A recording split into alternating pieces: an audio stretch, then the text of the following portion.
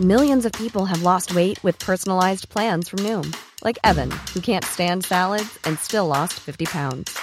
Salads generally for most people are the easy button, right? For me, that wasn't an option. I never really was a salad guy. That's just not who I am. But Noom worked for me. Get your personalized plan today at Noom.com. Real Noom user compensated to provide their story. In 4 weeks, the typical Noom user can expect to lose 1 to 2 pounds per week. Individual results may vary. This Mother's Day, celebrate the extraordinary women in your life with a heartfelt gift from Blue Nile. Whether it's for your mom, a mother figure, or yourself as a mom, find that perfect piece to express your love and appreciation. Explore Blue Nile's exquisite pearls and mesmerizing gemstones that she's sure to love. Enjoy fast shipping options like guaranteed free shipping and returns. Make this Mother's Day unforgettable with a piece from Blue Nile. Right now, get up to 50% off at BlueNile.com. That's BlueNile.com. Millions of people have lost weight with personalized plans from Noom. Like Evan, who can't stand salads and still lost 50 pounds. Salads generally for most people are the easy button, right? For me, that wasn't an option. I never really was a salad guy. That's just not who I am. But Noom worked for me.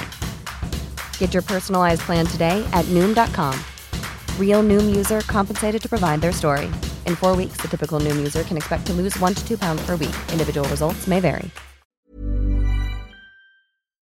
Hörrni, innan vi drar igång avsnittet med Matte Jansson ska vi göra ett litet tillägg. I avsnittet pratar vi om de bästa värvningarna och Matte har hört av sig i efterhand och sagt Bosse Andersson för helvete. Bosse Andersson är den tveklöst bästa värvningen jag har gjort till Djurgården. Med det sagt så lyssnar vi på 1,5 timme Matte Jansson.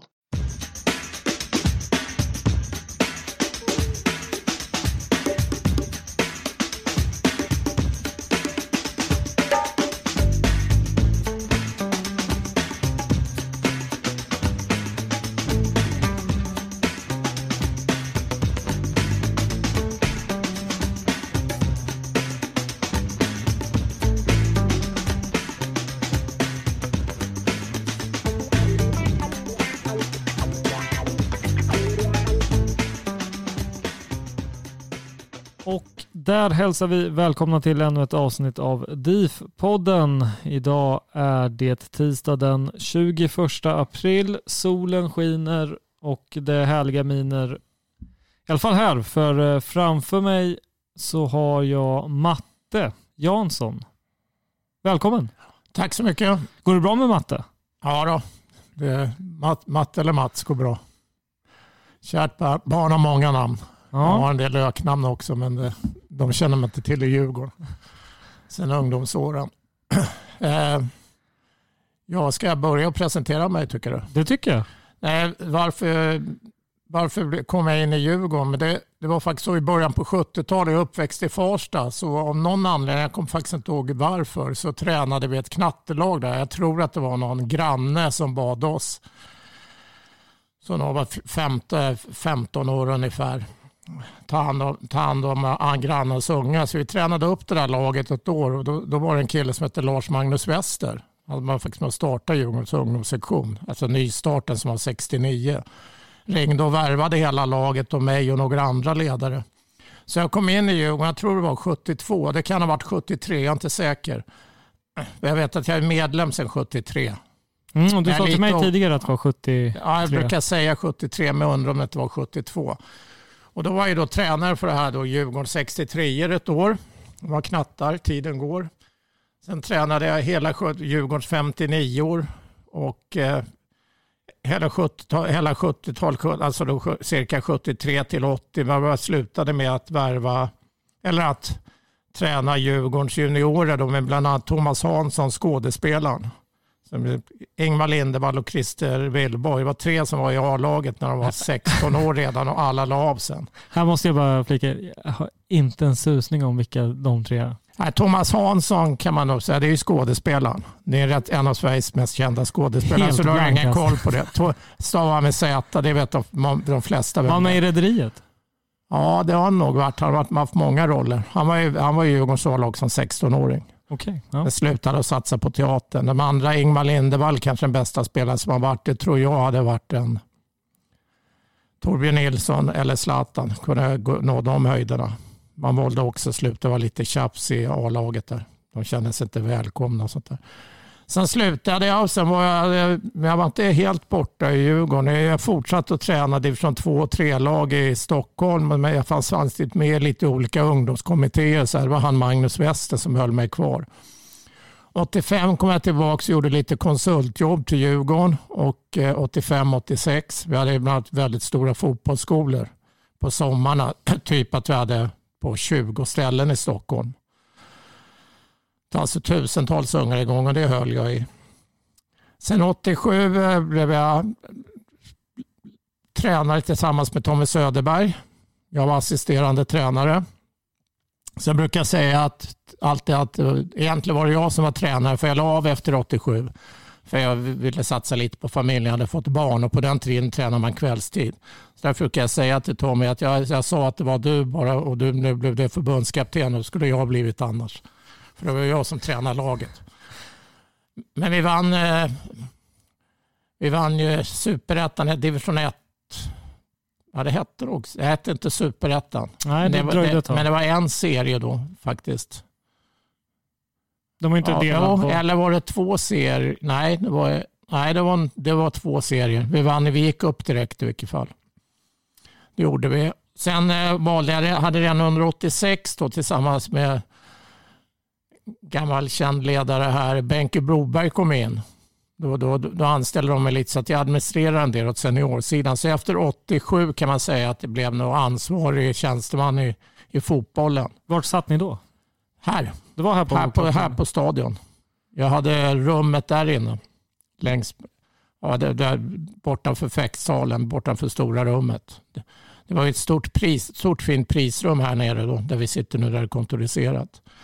Vad tänker du kring det här då, att Djurgården lämnar klocktornet nu? Nej, men det är ju dags. Jag tycker Djurgården har haft klocktornet sedan 1936. Det är inte så många som vet att det är så länge, men administrationen får inte plats. Det har blivit för stort. Djurgården måste också bli en modern förening och ha ändamålsenliga lokaler och köra ihop. Det är inte, man kan inte köra olika kanslier och det är inte riktigt representativt för förening som Djurgården då. Mm. Sen så var jag då tjänsteman, kan man säga, skulle kallas idag sportchef. Lite mer. Från 87 och framåt? Ja, 87 kan jag säga till 92. Sen till säsongen 92. Det gick det faktiskt ganska bra. Vi var aldrig sämre än 5-6 i allsvenskan. Det var med Stockholms, eller kanske Sveriges minsta ekonomi. Jag vet att Djurgården var ytterligt nära konkurs 86. Också? 86, nej men alltså det var en hårsmån. Det blev ett ackord och uppgörelse med banker och stat. Vi betalade 25%. Var det 86? Det var 86. Ja, det för mig att det var... Eller 87, men 87, förlåt. 87. Tänkte säga 89, men 87. Då kan man säga, när jag tycker eliten av Djurgården vände då. Det var så här att när Djurgården, vi mötte BP på stadion och då meddelades att Djurgården ställde in betalningarna. Det meddelades på kvällen. Så vi fick reda på det under första halvlek. Och i halvlek låg vi under med 3-1 mot BP. Och sen spelarna fick jag också reda på en anledning i halvtid. Men när vi knöt ihop så vi gick ut i andra halvlek och vann med 5-3. Gjorde 4-0 på de andra halvlek. Det säger ganska mycket ändå. Ja, precis. Och sen körde vi på. Tommy Söderberg var en fantastisk tränare. Och få ihop en grupp. Sen 92, sen fortsatte jag jobba kvar 92, 93, 94. Men då hade jag ingen beslutsrätt direkt efter A-laget. Det var ju mer operativ styrelse då. Så de ville sköta förhandlingar och sånt där själv. Löste de allting då? Så här? Nej, men det var ju mer operativt. Man jobbade ju mer som tjänsteman med en styrelseledamot på den tiden. Så att scoutingen som vi hade... Vi var nog först i Sverige att bygga upp en scoutinggrupp. Det var jag som gjorde. På den tiden fanns ju inte internet och det fanns ju inte, då gick man ju på tidningar. Utan då byggde vi upp så att vi hade en kontaktman i princip alla distrikt i Sverige som tittade efter spelare och som meddelade. Och sen var det då jag och så Rolle Åman som även var i styrelsen, en gammal bra spelare. Det var vi som och några till då som åkte ut och tittade och avgjorde. Det var så vi hittade Jens Fjällström som säkert är kommentatorn idag, Steve Galloway. Det var via det här nätverket som ni hade. Ja, det var via nätverk, och då ska man veta att det var fan bara vi som hade en kille som Jens Fjällström och Galloway som dominerade i Allsvenskan året efter. Det tog ju liksom, man var ute och tittade 5 minuter så såg man att det här är ju bra, det är ju nästan landslagsspelare. Och ändå var det bara vi som var på. Mm. Men hur funkar det på den tiden? Om ni fick tips om någon, liksom, ni kunde inte direkt begära, eller begärde man videofilmer på den tiden för att kika på dem? Eller? Nej, man åkte ut och tittade. Det var bara hårda vägen? Ja. De filmade inte matcherna på den tiden. Hur många värdelösa resor har du gjort då? För att, när du har fått tips? Inte så massor självklart. Men så är det ju idag med. Du måste ut och titta. Det räcker inte med en video för de skickar ju. Jag tror Bosse de här använder ju Wisecout och det här. Och det gör man mer för att slippa åka ut. Men att ta beslutet på det tror jag inte de gör så ofta. Det händer ju såklart. Mm. Skulle du vilja ha haft någon Wisecout på din tid? Ja, det hade nog varit bra. Jag har ju scoutat sen också. För det är rätt intressant för att då var det bara vi 87 i princip. Jag vet Fjällström, han hade inga mer bud än Djurgården. Och idag hade varenda superettan, varenda allsvenska och utländska klubbar varit på. Galloway hade ett bud från Gais också. Så vi norpade ihop lite spelare och på den tiden var det ju helt öppna förhandlingar. Alltså värva vi en spelare, det var ju innan Bosman det här, då var det att man var tvungen att komma överens med klubben om pengar. Så det var en förhandling från 0. Annars var killen stängd i 1 år om man inte kom överens. Så att det var att vi kom ju direkt efter att ställt in betalningar och åkte och värva ihop spelare och kom ut i landet. Det var inte så populärt. Jag tänkte, fan, ni har ju för fan nästan gått i kurs. Vi har ju inga pengar och själv läst att vi har nästan gått i konkurs. Ja, men vad fan tar ni spelaren för? Ja, men han har gjort och nu är han i Stockholm så vi måste lösa det här. Så de var inte så glada på oss. Men hur lätt var det att få spelare? Ville folk till Djurgården? Det gäller ju att övertala. Djurgården är Djurgården. Djurgården är Djurgården. Det är klart folk vill spela i Allsvenskan. Men det ska man veta att det är många fans som lyssnar på det här.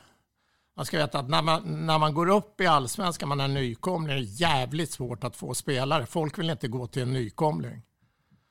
För att det känner till så fort när lagen går upp så kräver ju alla liksom fans som säger nu måste ni värva etablerade spelare. Men du får inga etablerade spelare till en nykomling för de vill inte riskera att gå till ett bottenlag.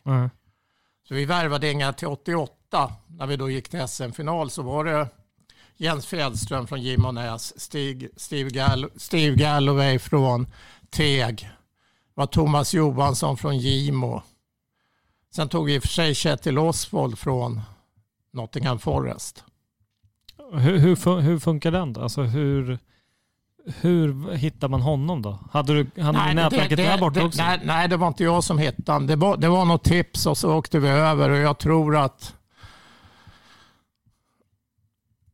han hade, man känner ju inte till att det är preskriberat nu. Han hade väldigt låg lön i Djurgården så jag misstänker att en i styrelsen på den tiden som var med och löste det här som jobbade i ett stort företag. Jag vet att de också hade filial där i Nottingham så att jag undrar om att han hade lön därifrån. Alltså.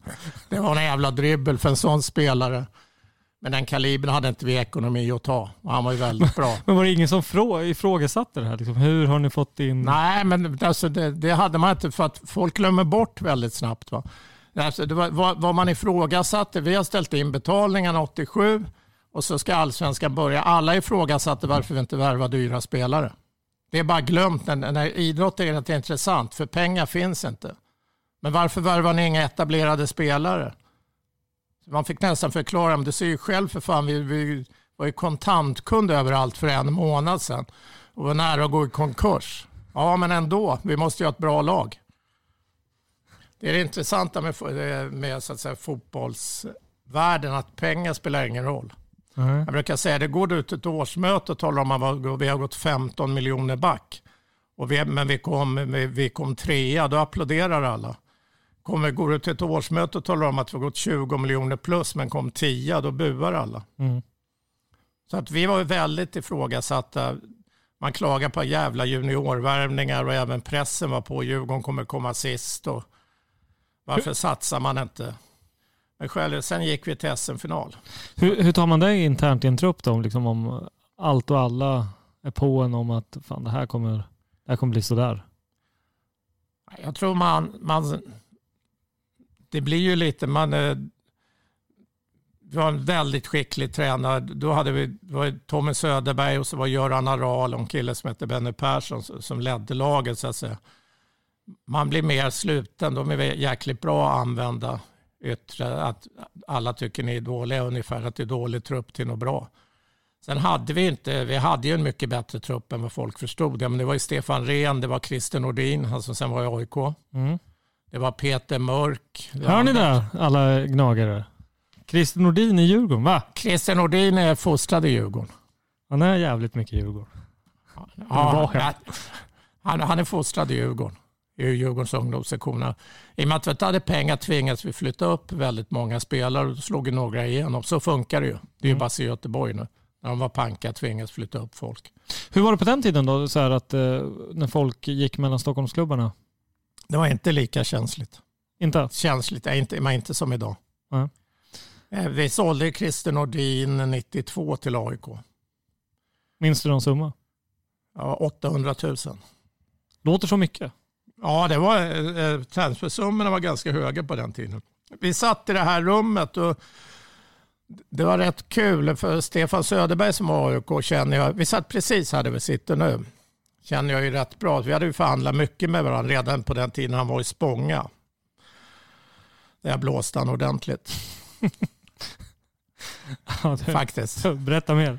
Det kan jag göra för att Stefan Söderberg, vi hade ett avtalskille som heter Björn Jansson som gick från Djurgården till Spånga för många år sedan. Då hade Djurgården en klausul in så att om någon spelare går från Spånga så skulle vi få honom för 50 000. Det var bara det att vi hade inte det avtalet kvar för det hade varit rörigt i Djurgården så det hade försvunnit. Så när jag förhandlade med Stefan Söderberg då sa jag, det var en Patrik Hagman, att vi får ju ta en spelare för 50 000 av er. Ja, får ni det? Säger han. Ja, det borde du komma ihåg Stefan. Du var väl med och förhandla. Det finns ju Björn Jansson-avtalet. Då vet jag, då tittar han på mig. För Stefan Söderberg var ju jävligt slipad va. Och då tänkte jag, bara han inte säger han, visa upp det avtalet, då är vi torsk för han är inte det kvar. Men det gjorde han aldrig, så vi köpte Patrik Hagman för 50 000, vilket var en skitsumma då. Men Stefan kände ju mig, det var jag och en Bosse GT Pettersson tror jag var, som var här och förhandlade om Christer Nordin för AIK. Det var rätt intressant för då höll vi på att böka 1-2 timmar och så slutade det på 800 000 varvid Stefan Söderberg tar upp en färdigskriven check på 800 000. Så han hade räknat ut och fått mandat på var det fick sluta i AIK. Och man visste, det är ganska intressant, man vet ju ungefär var det ska sluta med det. Det var rätt kul när han tar upp en färdigskriven check på 800 000. Otroligt. Men då måste man ju också erkänna att då har man inte gjort någon jättebra affär själv. Nej, jag tänkte säga det. Nej. Men vi var väldigt nöjda. Om han inte hade 5 olika checkar. Nej, precis. Det var rätt kul att satt vi här. I det här rummet. Kul. Du, innan vi glömmer bort det, du nämnde Nottingham Forest, men 85 så gjordes ju en värvning från Millwall va? Ja, det var i Skäringham. Då var inte jag med i Djurgården, men jag hade de här fotbollsskolorna. Då kan jag faktiskt dra en, vissa vill ju höra historier. Vi hade även en kille som hette Gary Williams som var här. Gary Williams som var mer vild, var lite så här engelsk huligan, kom från Tranmere, riktig working class. Och så var det Ted Skäringham. Och då hade jag med dem på mina fotbollsskolor jag gjorde åt Djurgården som jag berättade om tidigare. Så jag bjöd hem dem till mig på Söder Ringvägen. Då kommer jag ihåg, då fanns inte mellanöl i Sverige. Det var förbjudet då. Det förbjöds ju 77, kom jag tillbaka på det var 15 år sedan. Eller sånt. Och det var ju det man dricker i England. Så Gary Williams blandade starköl och folköl för att få rätt grej. Och Teddy Skäringham, man var så jävla, han drack bara juice va. Okay. Och tänkte, jävla seriös kille. Sen 5 år senare eller något sånt där, då är det ju bilden, och min fru var med då också, de satt ju där och så käkade och så, han drack juice, jag drack bira som fan.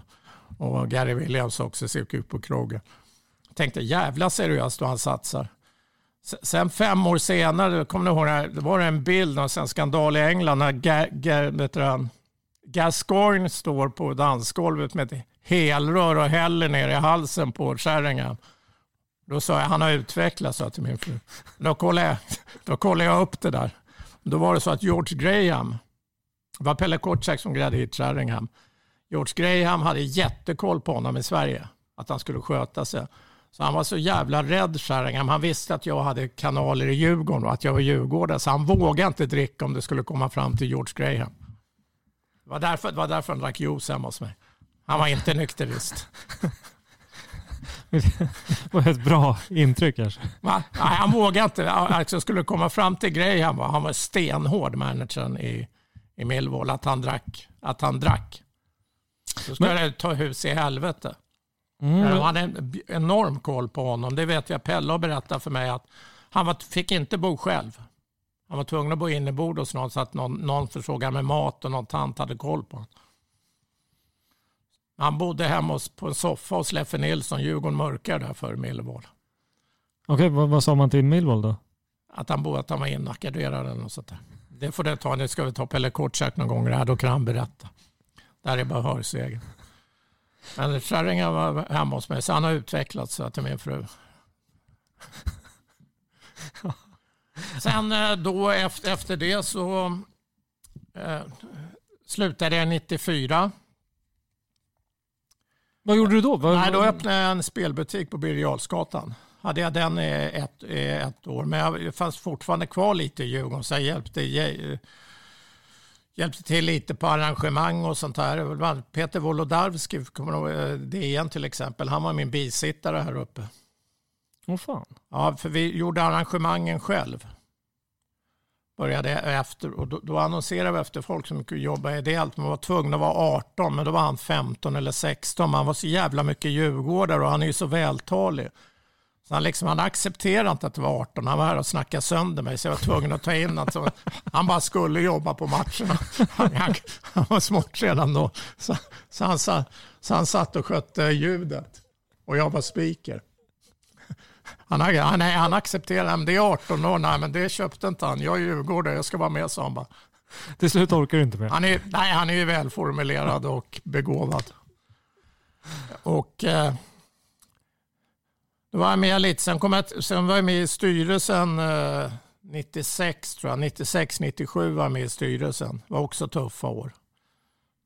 Vi hade ju haft det här när Terror-Tommy sprang in. Djurgården var ju paria. Sen rasade det ner. Och det var med styrelsen 96-97. Vi fick ju inga sponsorer. Det var jätteekonomisk kris. Djurgården var paria. Och det gick dåligt sportsligt också. Vi åkte ut året efter han hade sprungit. Vi åkte ut 96 tror jag. Var du på matchen här då? Ja, Öster. Ja, det var en bedrövlig.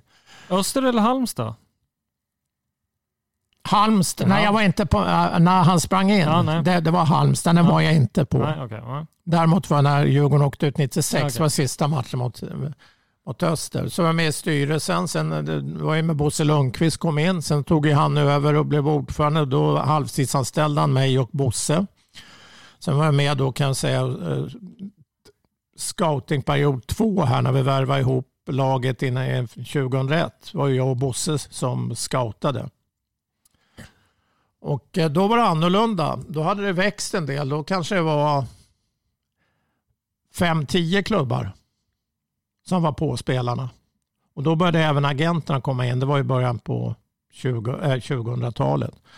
Men då hittade vi också en hel del okända spelare. Truppen rensades ju. Det hade jag faktiskt försökt i styrelsen men inte fått gehör för. Vi tog bort alla de här äldre och byggde upp nytt. Då försökte jag Djurgården tog ju bort 12 spelare. Men vad var argumentet att inte göra det? Varför gick Nej, men det är alltid men om du går in i Djurgårdens A-trupp idag och tar bort de äldre spelarna ska se alltså det är stöttespelare, det var ju bra spelare, det var bara att Djurgården började om. Och det men om du har bra spelare då vill ju tränarna ha kvar dem. Tränarna talar om för styrelsen att fan vi kan inte ta bort den och den. Han är ju klippa i laget. Står för rutinen. Nej, då ska det stå emot. Men då var det både jag. Ja, men sen kom Putte Karlsson in tyckte samma. Göran Aral samma och Bosse Andersson samma. Och det var ändå med tvekan att det gick igenom.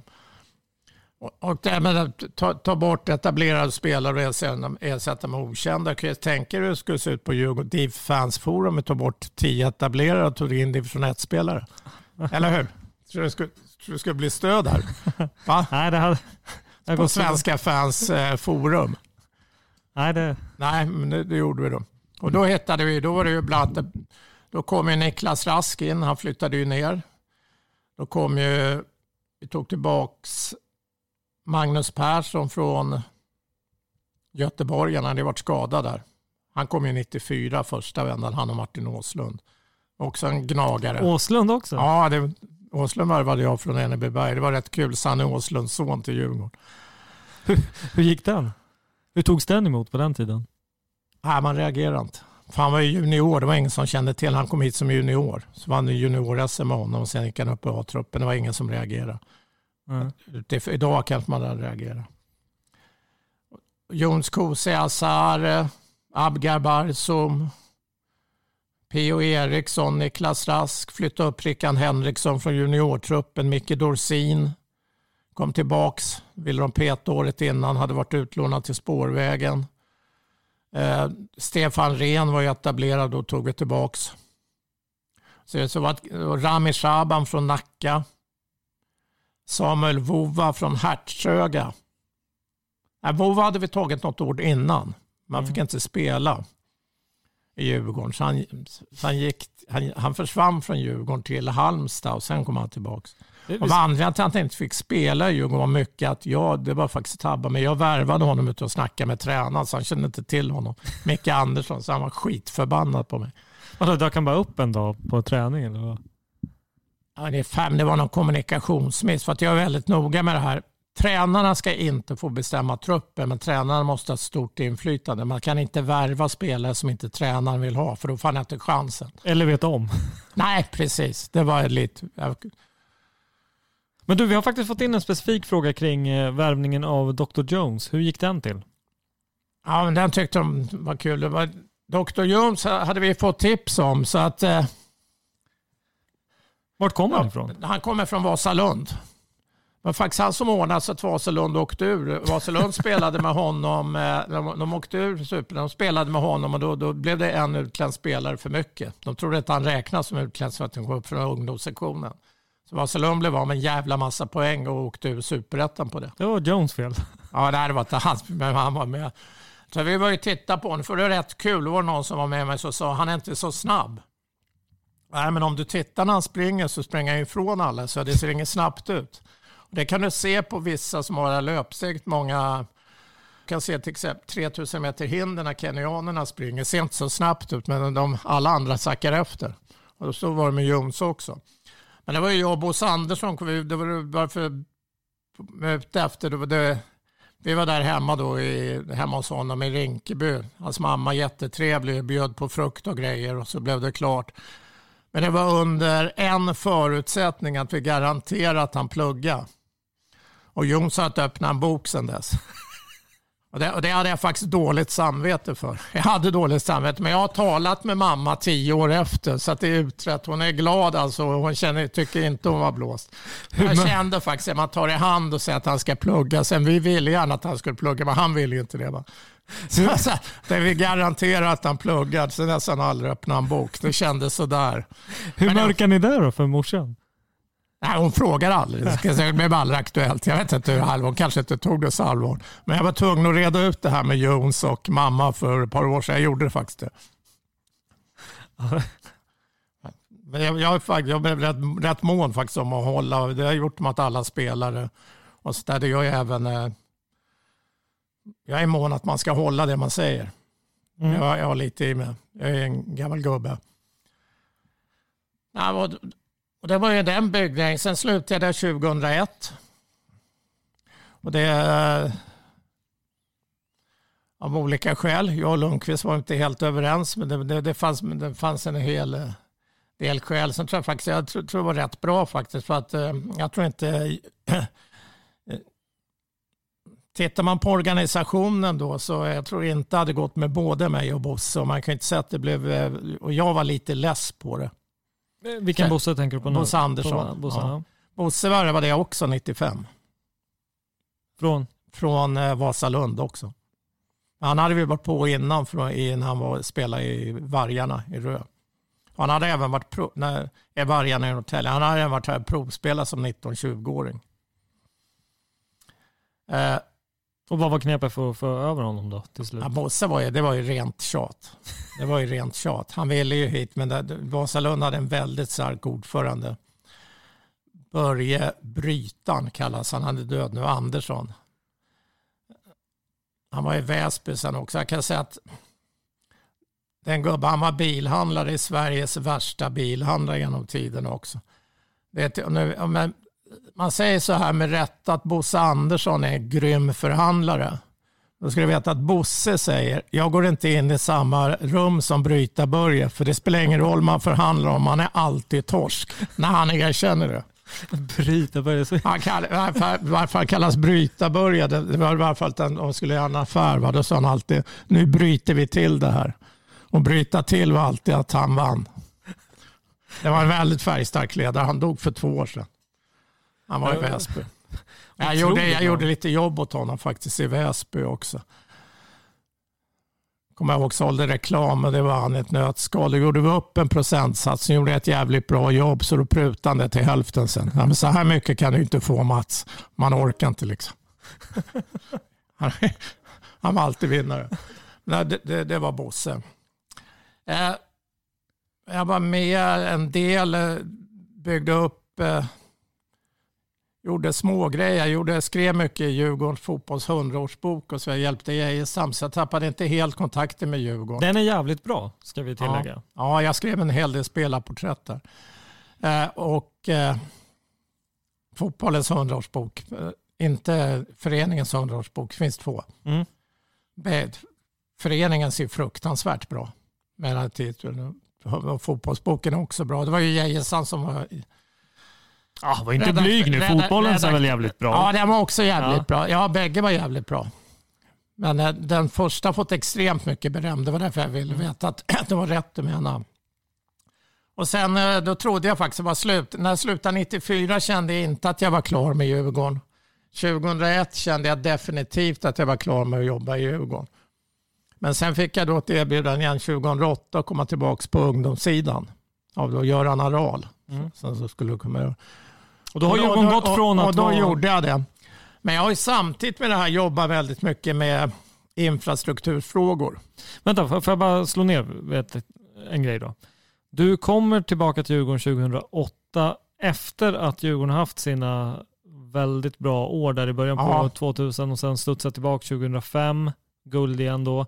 Sen börjar ju sakta men säkert kräftgången. Ja, och kräftgången, jag vet inte riktigt för jag var lite innan, men jag tror att det här spekulerar jag bara i, va? För jag var inte med, men min känsla att konceptet för att ska lyckas bra i en förening, för att ett lag ska lyckas, det här är viktigt, finns det 3 komponenter. 1, man måste ha stålar. Det går jag aldrig att komma ifrån. Jag menar, Gävle med Pelle Olsson var hur bra som helst, men de kan aldrig vinna allsvenskan. 2, man måste ha en linje i en förening. Man måste bestämma hur man jobbar. 3, man måste ha väldigt bra man måste ha bra tränare på plats. Och de här lever liksom lite i varann. För om man har ett dåligt lag, då är det svårt att få pengar. Då får man bara pengar en gång. Har man inga pengar så går det inte. Ja, men då kan man göra bra efter sina resurser. Och har man en linje i en förening och pengar och dåliga tränare, då spelar det ingen roll. För då får man heller inget bra lag. Och linjer i förening, det är bra scouting och så vidare. Och veta vad man vill göra. Jag tror att Djurgården drog fel slutledning varför det gick bra i början på 2000-talet. Man hade ju de här 3 komponenterna. Man hade Lundqvist, grym ordförande. Kunde ta fram resurser. Man hade en stark sportslig ledning med en linje, Putte Karlsson. Och som såg till att den följdes ute på. Man hade bra scouting, bra klubbdirektör i Bosse Andersson. Man hade skickliga tränare i Sören Åkerbo och Soran Lukic. Det var ett team man fick allt. Men jag tror, som jag sa till er, Djurgården kom 2:a i Allsvenskan 2001 och då var det där bortdömda offside-målet. Det var utan Kim Källström, Elmander, Isaksson och så vidare. Det var med massa okända spelare. Man byggt upp det bakifrån. Och sen kom det här, kunde man sockra med de här riktigt bra spelarna för då ville de komma. Och man hade resurserna och då blev det kanske bästa lag Djurgården haft genom tiderna. 2003. Vi var ju ruskigt bra. Det var ju nästan osmakat att vi inte lyckades att vi ska inte säga att de lyckades i Europa.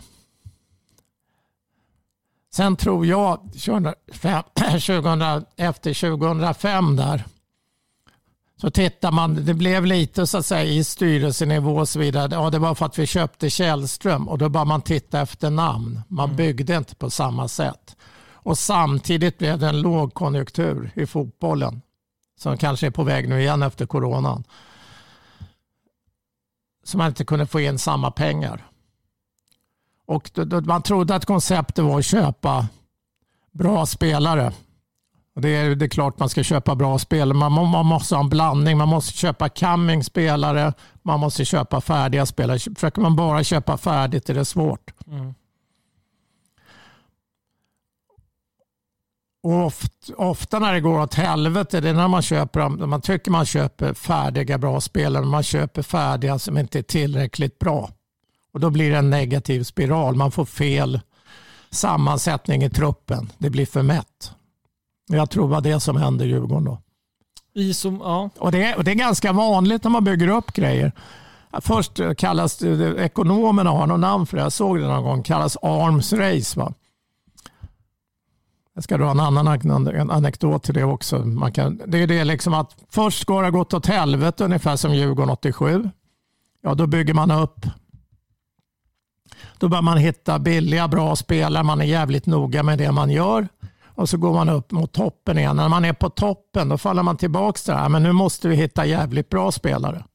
Då glömmer man bort varför det har gått bra. Man ska ju fortsätta att hitta coming-spelare. Och sen ska man sockra med riktigt bra spelare. Men köpa de här mittenspelarna etablerade, det är döden för ett lag. Man ska bara köpa topp eller lovande spelare. Och bara undantag. Ja, har man ingen mål man kan man köpa undantag. Så ska man jobba. Och då är det precis man kommer upp och så glömmer man bort. Jag brukar jämföra det här med alkoholister, va? Fotbollen, för det är samma grej, va? Kröka som fan kröka ner det, va? Sen slutar du dricka så kommer du upp på toppen igen. Och så när du glömt bort varför det gick bra så får du ett återfall. Och det är vad fotbollen får. Och det här är naturligt. Och sen har man ju också då gäller alkoholister så vet man ju anonyma alkoholister en dag i taget. Och alla fotbollstränare säger en match i taget så att det rimmar ju också. Därför är det en ganska bra jämförelse. När man glömmer bort varför det har gått bra. Och det är jävligt svårt att hålla i det här. Djurgården står ju för en sån situation nu. Intressant. Ja, Djurgården man kan inte det är väldigt svårt att stå emot. Men det riktiga Djurgården skulle göra nu det är att köpa någon toppspelare och fortsätta fylla på med spelare som utvecklas. Och det är det man har gjort. Det är därför det har gått bra nu. Det är inte, tittar vi på Djurgården nu så är det inte stjärnköpen som har gjort att Djurgården tog guld förra året. Nej, tvärtom, va? Till och med. Ja, det är det andra. Och därmed att stjärnköpen har inte floppat, men det är andra spelare som har vuxit fram. Det är inte Jonas Olsson, Kim Källström. Astrid var ju med och gjorde det och hoppade in mest. Han gjorde sina insatser. Det är andra som har utvecklats. Man är väldigt bra tränare. Man har fått en stabil ekonomi genom Bosse och Henriks försäljningar. Och det är två av komponenterna. Och så jobbar man säkert efter en linje, eller det vet jag att Bosse gör. Och då går det bra. Men det är jävligt svårt att stå emot. För nu vill alla, omgivningen vill ju att vi ska ta Messi, va? Eller hur? Ja, och så kommer vi med Stig Persson från Eskilsminne, va? Då gör man inte vågen. Men glöm inte, det var inga som gjorde vågen när Djurgården värva Sam Jonsson. Eller hur? Nej, men fast... Men det gick det bra? Ja, absolut. Fast nu sa du ju själv att du tycker att Djurgården borde köpa en toppspelare nu. Ja, men toppspelare måste man... Alltså, har man pengar måste man ta riktiga toppspelarna.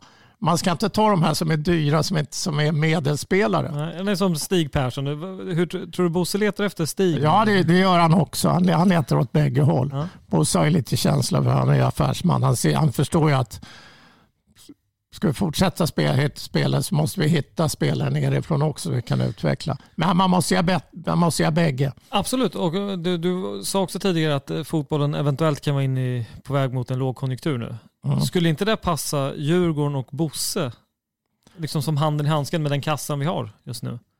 Jag tror att utan att insikt i ekonomin att det här borde passa Djurgården jävligt bra. Därför att de andra föreningarna de kommer ju knäckas av det här. Det får man ju hoppas ändå. Nackdelen är ju att pengarna i Europa försvinner. Och vi har ju varit väldigt skickliga på att sälja spelare. Att den marknaden kan försvinna. Kina finns ju fortfarande kvar. Kina finns kvar. Men annars så tror jag Djurgården tjänar på det. Men du, vi studsar tillbaka då. Du kom tillbaks 2008. Ja, och då har jag jobbat med... Även parallellt, började redan 1987 så såg jag att Djurgården och föreningen, man måste ju bygga upp en infrastruktur också kring föreningen. Och vi tränade på stadion den tiden. Vi hade i princip bytt om här och så åkte man till Hjorthagen, tränade på stadion eller till Hjorthagen. Det var ett jävla flacken och ingen hemvist. Då tog jag kontakt med handelsflottan ute på Kaknäs och sa om vi bygger en anläggning här så delar vi på den. Har vi en plan var. Och det köpte de efter. Det låter jävligt lätt men det var det inte. Och det här gjorde ju... Men de gick med på det till slut. Så att vi byggde anläggningen då. Jag tror planerna invigdes 91. Och vi var färdiga med första huset 93. Och det här var en jävligt tuff tid. För Sverige var ju konkurs då. Sverige var ju Greklandsläge. Så att vi byggde faktiskt en anläggning. Den kostade ju totalt 800 000. Resten är gåvor, insamlingar och folk som har ställt upp. Och där vill jag nämna då, jag har ju fått väldigt mycket äran på det. Jag var med och ledde, men det var många som gjorde insats. Jag tror den som var ordförande då, Bosse Andersson, 2 eller 1. Bosse Cementa kallade han var vice vd på Cementa. Jag har förstått efteråt att han gjorde en jävla massa som inte jag visste om. Som? Ja, det var en sån här soloracer, uppgörelse med kommunen och sånt där som att han hade väldigt stor del. Kjelle Frisk var ju med och byggde. Kjell är en väldigt skicklig snickare och han blev arbetslös just då. Kunde han stämpla och bygga åt oss på Kaknäs. En kille som heter Stig Flumé, han är död nu. Gubbe jobbade kan man säga 2 år ideellt med Djurgården bara genom att bygga och ansvara för anläggningen. Det är en sån här bortglömd riktig jävla hjälte. Och så är det med alla projekt att det är alltid många som har gjort saker och ting. Sen ska man alltid då liksom ha fram en person. Så då byggde vi Kaknäs, så det tror jag har väldigt stor betydelse. Och vi har även jag jobbar rätt mycket med infrastruktur parallellt. Jag har det som uppgift idag. Så att vi har också byggt en plan ute på Manilla. Vi har tältet på Hjorthagen. Som också var där Manilla och tältet på Hjorthagen var en kille som hette alla dör. Ulf H. Pettersson. Kanske även var med på din tid när du började. Han gjorde väldigt stora insatser där. Och är vi lite dåliga på att hylla de som ska? Nej, men han syndes inte så mycket. Men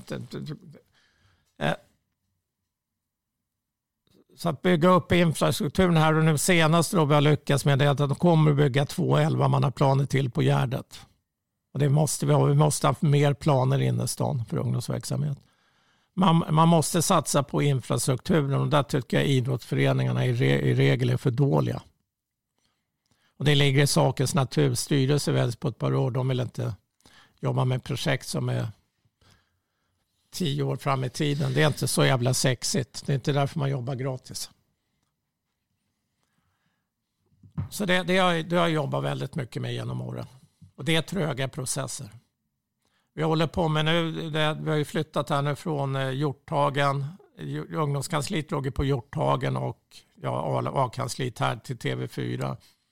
Vi kommer att möta idag 4:15 och håller på med Stockholms stad. För vi vill bygga ett kansli på Hjorthagen. Och med även en byggnad med 50-60 bostäder också. Så det skulle kunna bli en riktig jävla investering för Djurgården. Och stan är positiva till det, men det tar tid va. Det ska ju ut, då måste man ändra detaljplanen, kan den överklagas, vilket den kommer att göras. Garanterat. Ja, allting, och speciellt Hjorthagen. Där, för de vill inte... Det heter Hjorthagskransen, ett område stan vill bebygga där. Det är garanterat överklagad. Så det kommer att ta 3 år. Men finns det något bygge i världen som har blivit enligt tidsplan? Ja, det är ett bygge som inte har blivit överklagat. Och det är en gåta. Det är vår hall på Hjorthagen. De måste ha missat det, för det ser faktiskt ut som ett jävla UFO. 8000 kvadratmeter UFO. Hade någon överklagare inte blivit något heller, därför att vi var tvungna att tajma det med kommunens ombyggnad av idrottsplatsen. Jag förstår inte hur fan de missade det. Man ska veta att de som bor där på höjden på Hjorthagen är många. Det är gamla kårhusockupanterna och Mullvaden, ockupanterna på Söder och almarna. Det är de människorna som är gamla nu. Så de är vana. Hade de sett. Och det roliga är att ingen har klagat på det heller sedan det kom. För det ser inte naturligt ut. Nej, och det är ingen vackert. Då ska man veta också att den skymmer faktiskt vintertid. Vi har ju bara bygglov på det november till april. Så nu står det ut där. Nu får det egentligen inte stå. Men det har jag i stan också. Det krävs 70-80 man för att få ner. Och det kan inte vi samla ihop med coronabestämmelserna. Men den tar ju den skäl ju hela utsikten mot Ferdinand Bobans gasklockor. Hela entrén till Djurgårdsstaden förstör den ju. Men det gör inte så mycket på vintern. Men på sommaren, vi skulle aldrig få ett bygglov året runt på den. Aldrig. Och det förstår jag faktiskt. För Ferdinand Bobans gasklockor är jävligt snygga. Speciellt från den vyn när du kommer från tunnelbanan. Allt är väl snyggare ja. än den där. Ja, men det blev inte överklagad. Hade det blivit överklagad hade inte stått där. Nej, tack. Hi, I'm Daniel, founder of Pretty Litter. Cats and cat owners deserve better than any old-fashioned litter. That's why I teamed up with scientists and veterinarians to create Pretty Litter. Its innovative crystal formula has superior odor control and weighs up to 80% less than clay litter. Pretty Litter even monitors health by changing colors to help detect early signs of potential illness. It's the world's smartest kitty litter. Go to prettylitter.com and use code ACAST for 20% off your first order and a free cat toy. Terms and conditions apply. See site for details.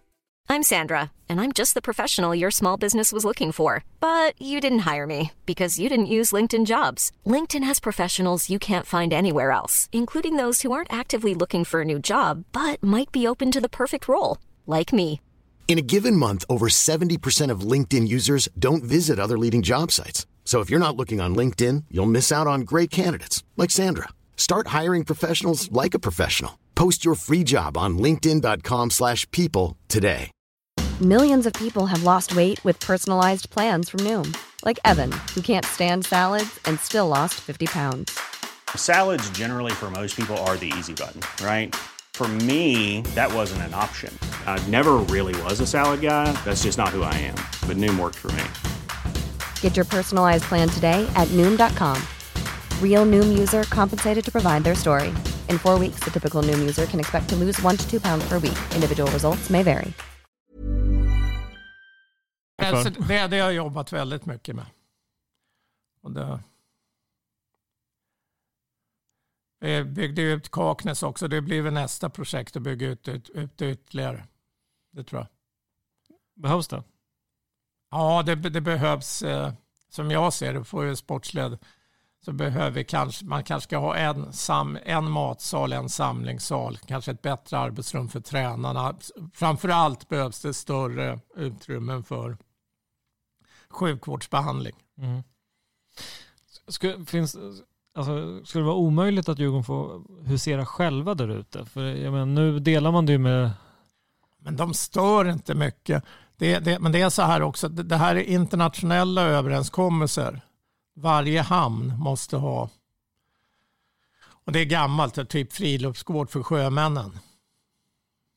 Så att de inte bara ska ut och kröka och jaga brudar. Så var det på den tiden, va? Alltså när det var så på sjön. Och de var tvungna att ha de har några words. Är det fritidsgårdar för sjömän typ? Ja, det är det. Okay. Det är för sjömännen. Så de har någon sån här serie, de spelar någon word-serie mellan skeppen. Och sen är de där uppe och spelar biljard och sånt där. Och krökar. Nej, men det är inte mycket krocka. Det är inget större problem tror jag, för Djurgården som är där. Ja. Det är det inte. Det skulle ju vara bättre naturligtvis för Djurgården om de inte var där. Men det är marginellt. Det var lite tjaps förra året. De störde sig lite. Nej. De ligger och... Precis, nej. Det har inte varit något problem. Men det är alltid bättre att äga själv, det är klart. Mm. Men nu då Matte, du har pratat mycket om vad du har gjort. Ja, nu vad jag ska göra. Vad borde du göra? Jag ska se till att Gärdesplanerna går i hamn nu. Och det gäller att ligga på så att det inte fastnar någon utredning. Gärdet tillhör nationalstadsparken. Och då för att få lägga konstgräs där, det kallas hårt material, över 300 kvadratmeter, så måste Länsstyrelsen godkänna, och det gör de inte, va? Det är blankt, det finns inte en chans. Därför att det hindrar maskan att komma upp i jorden, och då blir det inavel på hela norra Djurgården. Ja, men så jag till dem, bredden här, det nu motsvarar inte ens en promille. Om då tittar de på mig så sa men det är bara början. Så det är chanslöst. Men sen är det också så att Djurgårdsförvaltningen, de var positiva till konstgräs först. När vi började med det här för ett par år. Men sen efter det här debatten om konstgräsets miljöpåverkan, nu säger Djurgårdsförvaltningen också nej. Så att det kommer bli någon form av hybridgräs där. Och hybridgräs, det är en konstgräsbotten och sen är det vanligt gräs. Så det blir mycket starkare. Så det är en arbetsgrupp i stan då som håller på att ta fram vad det ska bli för material. Och de jobbar på, så det ligger inte i malpåse. Så 2021 borde det vara planerad. Du tror det? Du låter hoppfull. Ja, det ska vara om man inte vet inte vad som händer efter coronan. Kommunerna har inga pengar, vi måste dra ner och skjuta på investeringar. Den risken är ju uppenbar. Mm. Men det är ju bara att ligga på. Och det är samma med Kristineberg. Vad vi har gjort nu som blir färdigt idag faktiskt. Efter det här mötet ska skriva ner till Olle på informationsavdelningen. Vi har ju byggt om och fräschat upp damernas omklädningsrum. Rätt omfattande där. Mm. Det är samma sak för att den arenan har vi drivit igenom så att den läggs om till konstgräs och man bygger upp så att det blir en arena för Superettan och damallsvenskan. Och då kommer våra damer ha det som permanent hemmaplan. Man lämnar stadion alltså? Ja, de kommer spela matcherna där också. De tränar ju där nu. Mm, jo. Och jag kan säga att det är jävligt mysigt att se matcher där. Alltså. Det kommer ett lyft för publiken också. Men det har man också skjutit på ett par år. Och vad man ska göra, den träbyggnaden där, den är K-märkt, va? Så man bygger om den inuti. Men i och med att det skjuts år från år, vilket man då skyller på det. Och det har med massa saker att göra. Va? Främst är man för att man vill inte ta upp pengarna. Såklart. Ja, men det är beslut på det. Så man eftersatt underhållet där och då blev det jävligt sunkigt helt enkelt för damerna. Så nu har vi byggt om där, men vi kan inte lägga hur mycket som helst i och med att det kan eventuellt rivas i höst redan. Men nu vi har byggt om så att det är jävligt fräscht omklädningsrum och så här. Det kommer ni få se på hemsidan snart. Jag ska skriva ner vad vi har gjort till Olle som ska skriva något på hemsidan antar jag. Mm. Det har vi gjort. Sen jobbar jag en hel del också med scouting på unga spelare. Åt ungdomssektionen. Så att vi har en grupp idag som ser 30 matcher i veckan. Vi ser alltid Sankt Erikscupen 14-5. Vi börjar ju plocka spelare i 14-15 års ålder. Eller 15 när man får värva. Vi är ett behov av spelare för vi är ganska svaga innan. Mm. Eller svaga, och det är helt enkelt inte med det är inte så konstigt. Därför att Djurgården är, man tittar då populationsmässigt så står vi kanske för, om man tar då knattar, då står vi för kanske 1% av populationen i Stockholm. Ett distrikt Östermalm som inte är så starkt fotbollstraditionsbundet. Mm. Så att spelare går från knatte till A-laget, det ska mycket till. Man börjar ju alltid sin närklubb, men då ska man veta att Tommy Vaiho började här och Elliot Check började här. Ville Löpen som spelar i AFC börjar här, så att vi har fostrat rätt många, för en hel del som har gått hela vägen från start. Men annars ansluter man ju under åren när man kan bara resa till Djurgården. Och just i 15-årsåldern då är vi aktiva också för att stärka upp lagen. Och vi är väl styrkemässigt är vi i kapp de andra klubbarna när vi är 16 år. Det är ganska jämnt. BP är ju duktigast på det här. Har ni något guldkorn på gång då? Det är så att, inga så här extrema spelare nu som är givna. Vi hade ju tidvis, vi fick ju senast som var så här givna, det var ju det var väl Söderström som är i Bayern nu, Tim och Simon Tibbling. De kom ju när de var 15 från BP. Mm. Men hur mycket är med att tipsa? Emil Bergström kommer ju upp senast 93. Det är svårt, där är ju också svårt. Man ska veta att Djurgården är om man säger Henriks och deras roll. Djurgården är en samling av särintressen, precis som samhället är särintressen. Och särintressen tittar till sitt. Jag menar, i Djurgården är det så att fansen tycker att vi är Djurgården ur sitt perspektiv. Och där finns ju också olika schatteringar vad fans är. Det kan man ju titta på. Det kan ju även vara gubbarna i min ålder som sitter och tittar varje match. Det är en typ av fans. Tifo-killarna är en typ av fans. Firman är ju en typ av fans. Det är olika grupperingar, men man tycker att man är Djurgården. Så har du ungdomssektionen som tycker att de är Djurgården. Vi måste upp fler spelare i A-laget. Sen är det A-laget som tycker att de är Djurgården. Men allting är ju Djurgården tillsammans. Då måste man ta hänsyn till de här olika komponenterna, men alla ser till sitt. Är Djurgården bra på att ta hänsyn till alla komponenter? Ja, det är idag tycker jag väl att Djurgården är ganska bra på det. Det tycker jag, det är en jävla balans. Ja, jag tror, men man är ju vunnit också. Det är ju så här, när man vinner så tycker man att man är bra på allt. Men, och vilket man klart inte är det. Och när man förlorar då är allting dåligt. Jag ska veta, när Djurgårds A-lag vinner så är det mycket lättare för våra knattetränare. Alltså det blir positivt hela vägen. Mm. A-laget är ett väldigt klokt där. Nej, men alltså, jag säger inte var balansen ligger. Men få fram egna spelare är också väldigt svårt med den här konkurrensen. Du måste ligga i toppen. Alla säger att ta fram egna spelare. Ja, vi har, jag skulle säga, ta fram stockholmare. Jag tror vi hade över 40% stockholmare. Det är ganska bra. Jag tror man kan lägga på 50-60%. Man ska veta att man kan se, jag har gjort statistik på det här. Skrev ett reportage om det här. Man kan se ett samband med att när det är mycket stockholmare i Stockholmsklubbarna, då går det bra för dem. Och ett undantag Djurgården 2005 var inte mycket Stockholm. Men annars kan man se ett mönster i det. Och det tror jag beror på att man säger så här, för många stjärnor i ett lag. Det finns något. Man kan ha ett par stjärnor, sen ska man ha en grupp i mitten som håller informella regler och sånt där som är laget. Och sen ska man ha unga spelare bakom det. Men om de här, sen kallar man spelare som inte får spela, man säger att de är i frysboxen. Men är man i frysboxen om man kommer från Sierra Leone eller Alingsås, då vill man iväg här ihop.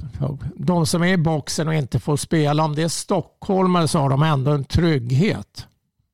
Och det är inte så att de andra är lojala, men om man vill iväg, det känns på något sätt. Det blir inte samma anda i gruppen. Så det finns det samma. Jag tror det är bra med många inhemska spelare. Eller många stockholmare i truppen. Utan tvivel. Man kan se ett samband. Det gäller AIK och de här också. Alltså när jag gjorde statistik på det där och det finns en klar trend. Och det tror jag det blir en tryggare grupp. Och det är bara att se själv, en svensk som är utomlands, men inte han får spela. När ska du byta klubb? Ska du hem? Eller hur?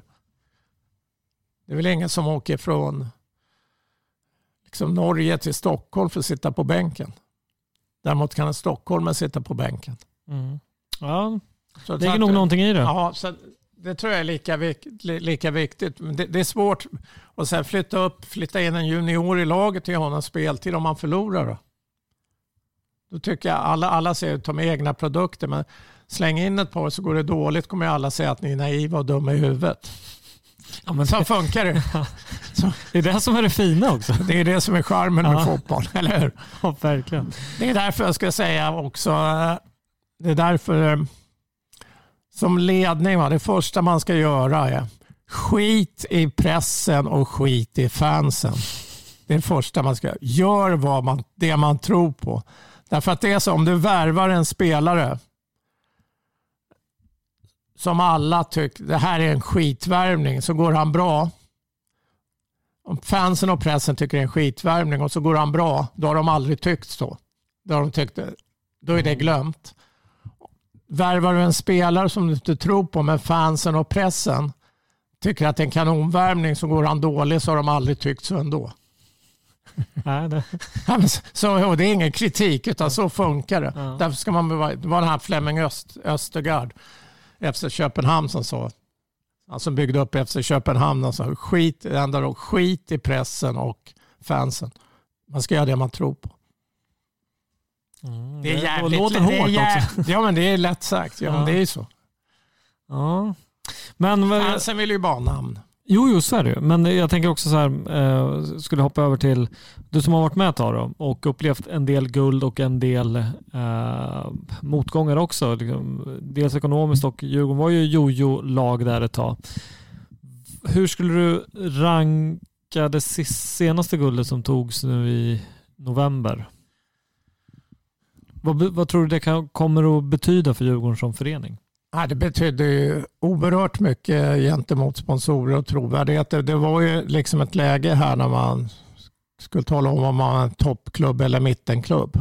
Så jag tror det finns ett samband mellan 88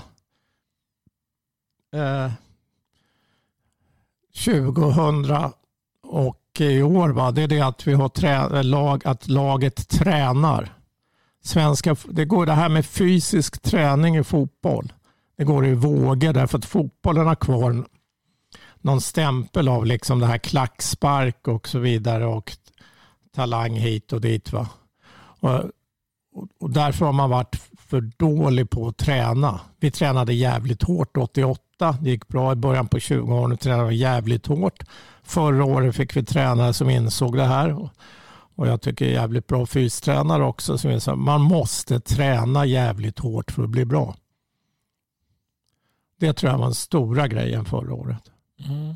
Sen tror jag också att ledningen klickar jävligt. Alltså Bosse och Henrik tror jag klickar jävligt bra med Kim och Tolle. Det tror jag var en stora grej, men vi var genomtränade. Och det är inte lagen. Det går i vågor. Nu är det någon fystrend på gång igen. Men annars jämför med andra idrotter. Det är löjligt. De tränar inte i fotboll. Men okay. Alltså man tränar, ska veta, när jag började så var en halva amatörism. Man tränar inte mer idag än när killarna jobbade. Nej, men det är ett faktum. De tränar, jag säger inte att man ska träna fler gånger, man kan träna mycket år, kanske inte ska träna mer. Men vi tränade 4-5 gånger i veckan då också, gjorde laget. De tränar inte mer idag. Och jag säger inte att man ska träna mer, för det kanske är man ska träna tuffare. Ja, men jag säger inte att man ska träna tuffare än vårt lag gör idag. För de gör det bra. Så ja, jag håller inte på att kritisera. Ja. Jag tror därför Djurgården vann förra året. De höjde sig en nivå. De var genomtränade. De accepterade inte För det säger väl Kim och Thomas att vi tränar inte mer än någon annan. Nej. Men vi tränar rätt. Ja, precis. Jag ser inte att man ska träna mer. Nej. Men hur rankar du då det här guldet jämfört med övriga som du har upplevt? Det här var ju mer överraskande. Jag trodde inte vi skulle vinna guld innan förra säsongen. Det trodde jag inte. Sen fick jag en känsla av att det här kommer gå vägen. När började du få den känslan?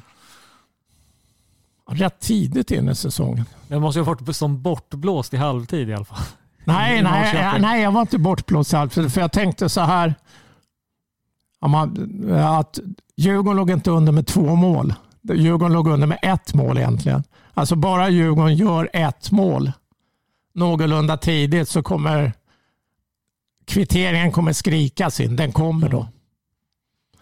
Så kände jag. Jag ska inte säga att jag alltid trodde att vi skulle greja det. Det gjorde jag ju inte. Men jag trodde inte det var så chanslöst. Alltså bara vi gör 1 mål typ första kvart 20 eller första halvtimmen, då kommer andra målet. För då blir det att då kommer Norrköping falla tillbaks. Det kommer bli sånt enormt jävla tryck som det var på arenan och Djurgården kommer bara forcera in den. Det bara blir självuppfyllande. Mm. Och så blev det också. Ja. Kan man säga. Men så här, rent scoutingmässigt då, vi ska landa lite där. Jag gör en del, jag scoutar främst ungdom, men jag hjälper Bosse ibland när han behöver några punktinsatser. Som till exempel? Nej, men jag har varit utomlands, var i Brasilien och tittat åt honom och sen för ett par år sedan tittade jag på lite spelare. Ska vi följa det? Jag kommer väl följa division 1, division 2 och superettan lite åt honom. Det gör vi via vi hjälper honom via vår. Han gör ju det själv också, men vi kommer ha bevakning på alla matcher i Stockholm och sånt där. Intressant. Är det någon värvning som du har varit med om som du vill som du är extra nöjd med? Jag har glömt bort det. Men Fjällström Galloway var ju jävligt bra liksom. För det året var ju SM-finalen, alla trodde man skulle åka ut. Det var ju Fjällström Galloway måste jag säga. Men sen Ken Burvall från Kalmar AIK. Ingen var på, gick in i landslaget sen. Sen fick han hjärtmuskelinflammation, alltså säkert varit bofast i landslaget. Niklas Karlström tog vi. Från Sundsvall blev landslagsman också. Tycker jag och Bosse tog Stefan Bergtoft. Mm. Det var ju helt också så här som ingen var intresserad av i Stockholm. Han blev ju kanonbra. Det var ju bara att han var ju en självmordsgubbe i sitt spel, så han blev ju alltid skadad. Det var en rolig spelare. Det är faktiskt ska vi kliva över lite till lyssnarfrågor? Det har ju kommit in en hel del. Fråga om Matte fortfarande tycker den glömda klausulen i Nebos kontrakt tynger honom. Det kan jag säga att den sämsta avtal jag någonsin har gjort. Jag blir väl inkallad till folkdomstolen eller får hoppa från en skyskrapa direktsändning i DIF-TV. Men jag gjorde ett avtal med Nebbo, var det så här att vi var tvungna att, när vi skrev ett avtal med honom med Allsvenskan var han jävligt gammal. Och då kunde vi inte det han ville ha kunde vi inte pröjsa. Vi hade dåligt om stålar, så då sa vi du får gå för 100 000 efter kontraktstiden om du vill, och då kan du tjäna lite pengar på nästa klubb. Men jag brukar skriva in, och jag gjorde inte det. Jag ber alla om förlåtelse nu. Jag skrev inte gäller ej AIK, men det gjorde vi alltid, men det gjorde vi inte då. Så går han till AIK och gör succé. Den är jävligt hård faktiskt. Det är min sämsta insats under 47 år i Djurgården. Jag erkänner. Ja. Han fick gå för en spottstyver till AIK. Men vi trodde inte, han var väl 34 när han gick till AIK eller något sånt där. Tror jag. Ja, det var han. Vi trodde att vi kalkylerar med Västerås SK eller något sånt där och han kan få 100 i fickan. Va? Förutom. Det blev gnaget istället. Nej, ja, men vi brukar skriva in. Djurgårdens sämsta affär det var inte jag som ställde till det. Om vi tar dåliga affärer som är bittraste affärer. Det var en kille som hette Jan Andersson. Inte så många som vet vem det var, men 91, varje gång han var med, han var en felande länken. Vi hade ett kanonlag då med Micke Martinsson som sen gick till Blåvitt. Det åkte ut Jens Fjällström och så vidare. Burvall som jag nämnt, Karlström. När Jan Andersson var med, han spelade mittback. Då hade han en jävla förmåga att spela upp bollen rätt på mittfältarna. Jävligt enkla pass och vi kom igång med vårt spel. Han var oerhört uppskattad i lagen. Det var ingen som såg på plan när han var. Så då, när vi slog Bayern med 9-1 och ÖIS med 7-1 och sånt där, vi bara sopa, då var han med. Sen blev han skadad, då tappade vi poäng, sen kom han tillbaka. Han blev krånglig, han var väldigt bra civilt. Så att hösten 92 så blev det bråk. För han skulle missa någon match, eller var 93, för att han skulle för jobbet. Och då blev ordföranden Bosse GT så jävla förbannad så han sparkade. För han måste ju fan spela en match, va? Eller hur? För jobbet. Match, va? Ja, men det var han hade strulat med träningar och så. Men han sparkades. Och då efter säsongen då stämde han oss, va? Eller via fotbollsförbundet då. För han tyckte han skulle ha lön, man kan inte sparka. Och då hade inte vi gjort. För att ta bort någon så måste man först varna och sånt där. Vi har gått formellt tillväga. Så det blev följande dom i fotbollens skiljenämnd. Djurgården vi fick betala lön för hela året ut, retroaktivt. Skadestånd 50 000 och han fick gå gratis till tredje klubb. Och vart tror ni han gick? Jo, till AIK. Den är inget bra. Skadestånd, betala lönen retroaktivt. Han har inte spelat och så går han gratis till AIK. På den tiden var det ju ren förhandling. Då börjar man från noll, va? Kan jag också säga att Patrik Hagman då, jag började med när finta Stefan Söderberg. Han sålde vi till AIK för 400 000 sen till Stefan Söderberg. Det är den bästa värv. Patrik Hagman som en guldmänniska, fantastisk fotbollsspelare. Han var skadad hela tiden här. Så vi tog han för 50 000, Försäkringskassan betalade lönen i 2 år så sålde han för 400. Så det är den bästa värvningen. Gjorde han det bra i Gnaget sen? Nej, skadad där också. Han var otroligt skitbra, trevlig kille. Otroligt bra fotbollsspelare, men han hade en jävla ljumskprogram. Stefan Söderberg har haft honom i Spånga, så det var väl lite bara därför. Så det är den bästa. Nej, men vi har gjort väldigt många värvningar, men värvningar är också, det är flera personer man jobbar med, så vet jag att Bosse jobbar idag också. Att när man ser en spelare man tycker man är bra, då ska man ha några personer till man litar på som tycker samma sak. Är man 3 och så tycker 2 att man ska värva och inte 3:e, då kan det ofta, då ska man undersöka vidare. Men är man 3 som är överens, då är det sällan fel. Sen är det så här, när det gäller värvningar, så scouting, så är det viktigaste egentligen att inte värva spelare, att styra bort spelare. För att värva en fel spelare, först är det dyrt, kostar pengar att ta en plats i truppen och proppar för andra, så det gäller att säga nej. Sen också den som då är värvningsansvarig, han kommer, alla Bosses värvningar har inte varit bra och det ska de inte vara heller. Därför att om du har en sportchef som bara gör bra värvningar, då jobbar han för mycket på säkerhet. Man måste chansa ibland och då blir det fel ibland. Tycker du Bosse gör det? Har en bra balans? Det är väl någon spelare som inte har gått så bra. Men å andra sidan har Olunga då kanske man chansar på vad man sålt. Och sen 2 andra afrikaner som inte har gått bra. Mm. Men det måste man ta. Du kan inte... Om du prickar varje gång, då går det bara på säkra kort. Mm. Då kommer du aldrig få en Tino Caldevera eller Olunga. För då kommer de aldrig komma om du bara jobbar på säkra kort. Nej, det är sant. Jag håller med dig. Så det kommer ju bli, om det då går dåligt, då hittar man de här felaktiga värvningarna. Är du med? Mm. Om det då går bra, då är de bara glömda. Mm. Vi gjorde dåliga värvningar i början på 2000-talet också, ett par stycken. Det är ingen som kommer ihåg dem.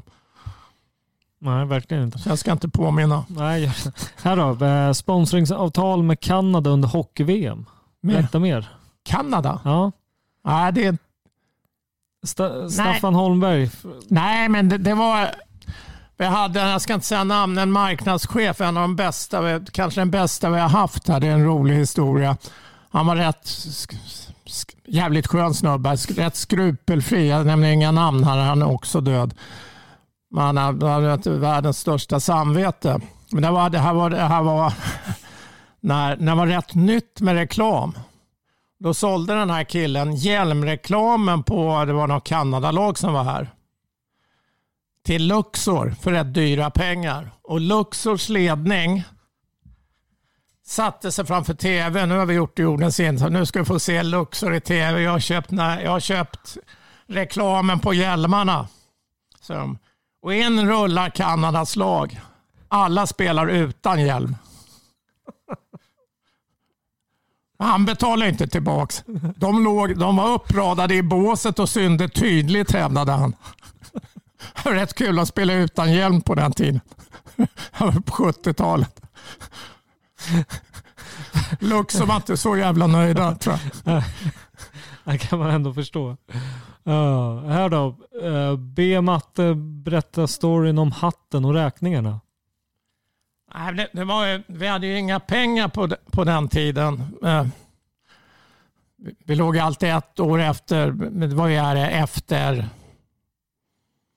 konkursen och så vidare. Vi var ju sena. Men då hade vi ett företag. Det var faktiskt ett tryckeri. Jävligt, jag kommer inte ihåg vad killen hette. Pass han hör det här, superdjurgårdare. Han tryckte åt oss, va. Och så, han hade rätt stora jobb åt Svenska Spel också. Så det var ingen nöd på honom. Då ringde han och sa, fan Jansson, jag måste ha pengarna. Och bara skälla på mig. Då sa, fan om du skäller så här, då får inte du vara med och spela hatten. Vadå, sa han, spela hatten? Jag sa, varje fredag så tar vi alla obetalda räkningar och lägger i en hatt och så rycker vi en, den betalar vi. Men då får inte du vara med om du är så här otrevlig. Vilka år snackar vi om här? Början på 90-talet. Hasse Engström hette han. Om du hör det här, guldgubbe, tack för allt du har gjort för Djurgården. Han har gjort massa gratisjobb till Djurgården. Fick han betalt någon gång? Ja, jag hade inte sagt så här om det hade varit en kille som uppskattar han själv, det är inte på riktigt. Han hade inte sagt så till någon riktigt arg leverantör.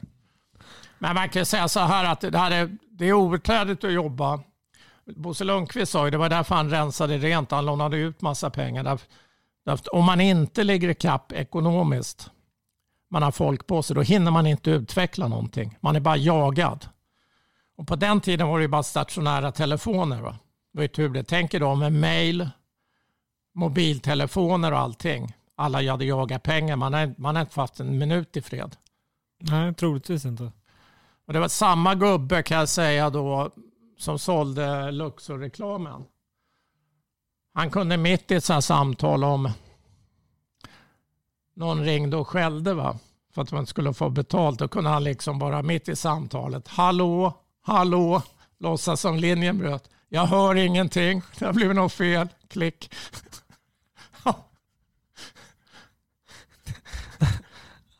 Det hade inte funkat idag. Nej, det hade inte funkat idag. Samma person frågar här. Be Matte prata om svensk fotbollsutveckling. Till exempel när vi gick från 2-poängs till 3-poängssystem. Ja, jag var... det gjorde vi. Jag var faktiskt med och drev igenom det. Jag tror du var för det alltså? Ja, det var för fan 2 poäng. Det var faktiskt en konferens då. Och då, som jag var nere och representerade i Djurgården, då skulle man gå över till 3-poängssystem. Man skulle vänta ett år. Då sa jag att, tog jag ordet då, vi var ju rätt liten klubb då, att jag tyckte vi kan lika bra gå igenom redan till nästa säsong. Och det tyckte inte förbundet och så vidare. Men då reste sig Thomas Werner som kom upp i IFK Göteborg och de var ju tunga då. Ja, men vi tycker som Djurgården och Jansson. Det är fan en bra idé. Ja, då bara de svaja lite. Sen reste sig Tord Grip, Malmö FF, också tyckte samma sak. Så då blev det omröstning. Jag vet vad de är ute efter. Och då blev det att det blev 3-poängssystem då. Och nu har jag inte räknat på det här, men jag har inte räknat på det. Det kanske någon kan göra då. Efter säsongen ringer tränaren i Brage, va? Kjell och så sa, vet du vad du ställde till med? Nej, för de åkte ut. Om ni hade varit 2-poängssystem så hade AIK åkt ut och inte vi. Det har jag inte ens orkat räkna på. Det kanske någon kan göra om det stämmer. Vad sa du att det var för år på det här? Vilket år? Vi kommer inte ihåg när vi övergick till 3-poängssystem. Det måste vara i början på 90-talet någon. Det måste vara i början på 90-talet. Okay. Vi åkte ut själva 92, sen 91 kanske. Brage åkte ut. Jag får kika på det. Ja.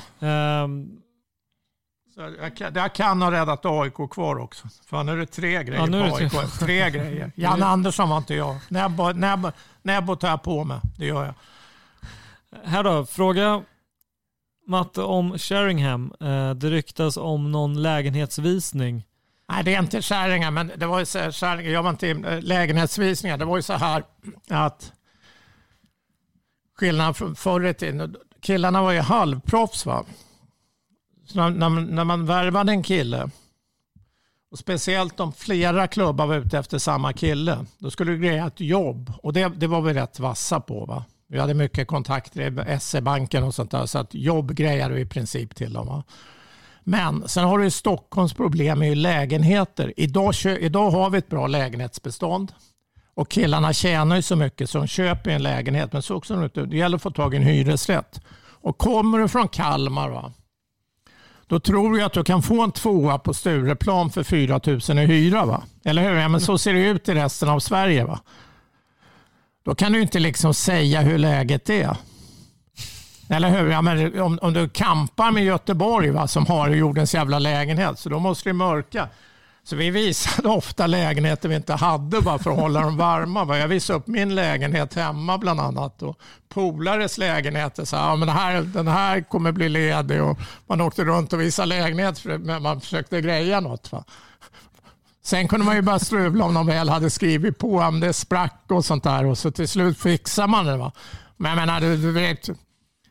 Du förstår ju själv, liksom, om ena klubben säger här har en jävligt fin lägenhet och det här är jobbet, här ska du bo. Och så säger vi då liksom, vi vet inte var du ska bo. Då får du inte spela. Va?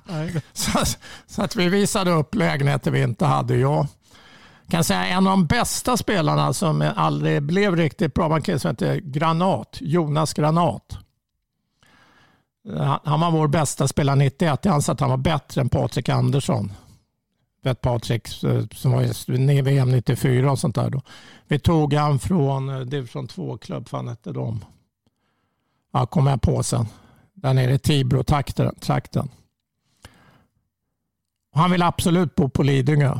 Då sa vi att vi hade en lägenhet klar på Lidingö. Och då skrev han på. Han skulle komma ner och skriva på. Och jag kommer ihåg, när han gick här en trappa upp. Jag fick klart med lägenheten. Då var han i trappen på väg ner. Jag kommer ihåg. Det här har jag visat upp. Det är en ungdomskonsulent som heter Lasse Starks. Hans lägenhet som bodde på Lidingö. Han har sett den 2 gånger. Så där fick man hålla på med. Det är helt otroligt. Ja, Glenn Schiller var hemma hos mig, kommer jag ihåg, och kände på tapeterna också. Min fru undrar vad fan var vi kände på tapeterna för. Nej, han är målare så han ville se kvaliteten. Kunde inte säga att han trodde att han tittade på sin lägenhet när han var hemma hos mig. Var det någon gång som liksom reagerade på att vad fan, det var inte det här vi snackade om? Nej, men då såg man ju att den sprack, va. Vi hade ju en spelare som var lägenheten 2 på Blekengatan. Ville han inte bo där därför att det var inte centralt. Ja, du förstår ju, men det var ju Kalmar, va? Eller hur? Förstår ju. Du som stockholmare, då blir man ju rätt trött, va? Eller hur? Unkis 2 på Blekengatan. Men då hade jag en polare som hade en lägenhet i Gamla stan, och kommer jag ihåg. Då visade vi upp den, va? Ja, men du får flytta in här, sen får du den här sen. Och han var skitglad. Så flyttade han in där. Sen ringde jag 3 veckor sedan. Det sprack med Gamla stan. Så. Men då hade det gått så lång tid att han var nöjd med. Ja. Det var ju bra. Sen är det också så, ska man veta, att många människor är så att De accepterar aldrig det första de föreslår. Alltså det spelar ingen roll över 4 på Strandvägen. De känner om jag tackar nej då kommer med några bättre va. Vilket det ligger mycket i. Eller hur? Så därför brukade jag göra så att jag visar en skitlägenhet först och sen den bättre. Därför att jag var med om liksom man visar kanonlägenheten först så tackar de nej. Har du lärt dig av han brytaren? Ja. Men han var chanslös emot Börje Andersson. Jag tänkte vi ska runda om en grej. Jag har hört något rykte om att du åkte till, var det till Schweiz kanske, i hopp om att värva någon till Djurgården. Kan det stämma? Någon Roy Hodgson kanske? Nej, det kan jag berätta. Roy Hodgson. Det var en maktkamp. En styrelsemaktkamp 91 va? När då skulle man bort mig i ordförande och sånt där va. Men då hade vi ingen tränare för att Lelle Vass hade kört i 2 år, gjort det bra, hoppade av. Då åkte vi ner och träffade Roy Hodgson. Och rätt kul. Först från kontakt med han var intresserad. Han hade ju hand om Neuchâtel Xamax då. Och där var han i onåd. Roy var ju alltid i onåd. Han kom ju alltid i bråk med presidenten. Roy är socialist va. Brukar inte presidenterna vara. Även i Malmö så han kom ju alltid i bråk va. Roy är väl den bästa tränare som har funnits. Enligt min uppfattning. Alltså man ser inte i tv men skulle han sitta här. Det är som Gandalf va. Det bara gnistrar om han. Han är ju Crystal Palace. Det är bara gnistrar. Han har en sån utstrålning så det är helt enormt. Alltså, otroligt bra tränare. Så vi åkte ner. Men man inte känner till att jag hade tandvärk då. Och det är ett tips också till lyssnarna. Flyg aldrig med tandvärk. För det accelererar. Så när jag landade jordens feber. Och jag svullnade upp va. Det var ordförande var med också då. Janne Lilja. Vi träffade Roy där så började vi förhandla. Sen skulle vi åka. Vi träffade han i Genève eller Zürich, kommer inte ihåg vilket. För vi skulle mellan de städerna. Och Roy var väl lite alkad på den tiden. Tror jag faktiskt. Han krökade jävligt mycket. Jag tyckte han såg sliten ut i tv ett par år efter. Så han öppnade bagageluckan. Då hade han en massa vinare där. Jag ville ha en Jansson. Så han kan bra med tandvärken ligga. Så jag låg med tandvärk. I baksätet på Roy Hodgsons Merca och Janne Lilja framåt och så Roy så åkte vi 30 mil bilar och halsade där och så låg vi och förhandla. Och vi hade fått Roy men det bromsades internt här va. För hade vi värvat Roy Hodgson då hade maxkampen varit avgjord till vår fördel va. Är du med? Ja, Roy Hodgson har ju sånt jävla kopp. Vi hade finansiering då via Johan Björkman och allting. Men då blev det istället att de bytte. Innan vi hann göra klart då tog Schweiz landslag. Coach tog Neuchâtel Xamax och han tog Schweiz landslag. Sen gick det vidare. Så det var rätt kul när man såg Roy inte där och visade också frugan i tv. Där lägger hans match och klunkar vin. Roy, jag kan säga alltså fullblodsprops. Hur proffsig han var va? Han och Tommy Söderberg. Det är värt att tänka på. Det var mest imponerande. Vi spelade på Råsunda och skulle möta Malmö FF. Då var det en förmatch mellan 2 ICA-lag. Och både Djurgården och Malmö hade ICA som huvudsponsorer. Och jag var där i korridoren. Då kom jag på man hade 100 grejer att göra. Helvete, jag är för fan inte ordna någon domare till förmatchen. Ja, men då får jag döma själva. Eller hur? Ja, det är säkert det är lätt att glömma. Och då säger jag jävla inte ordna någon. Då kommer Roy och Tommy fram. Så säger vi tar en halvlek kvar. Det är rätt proffsigt. Ja, det är rätt imponerande innan en match va? Ja.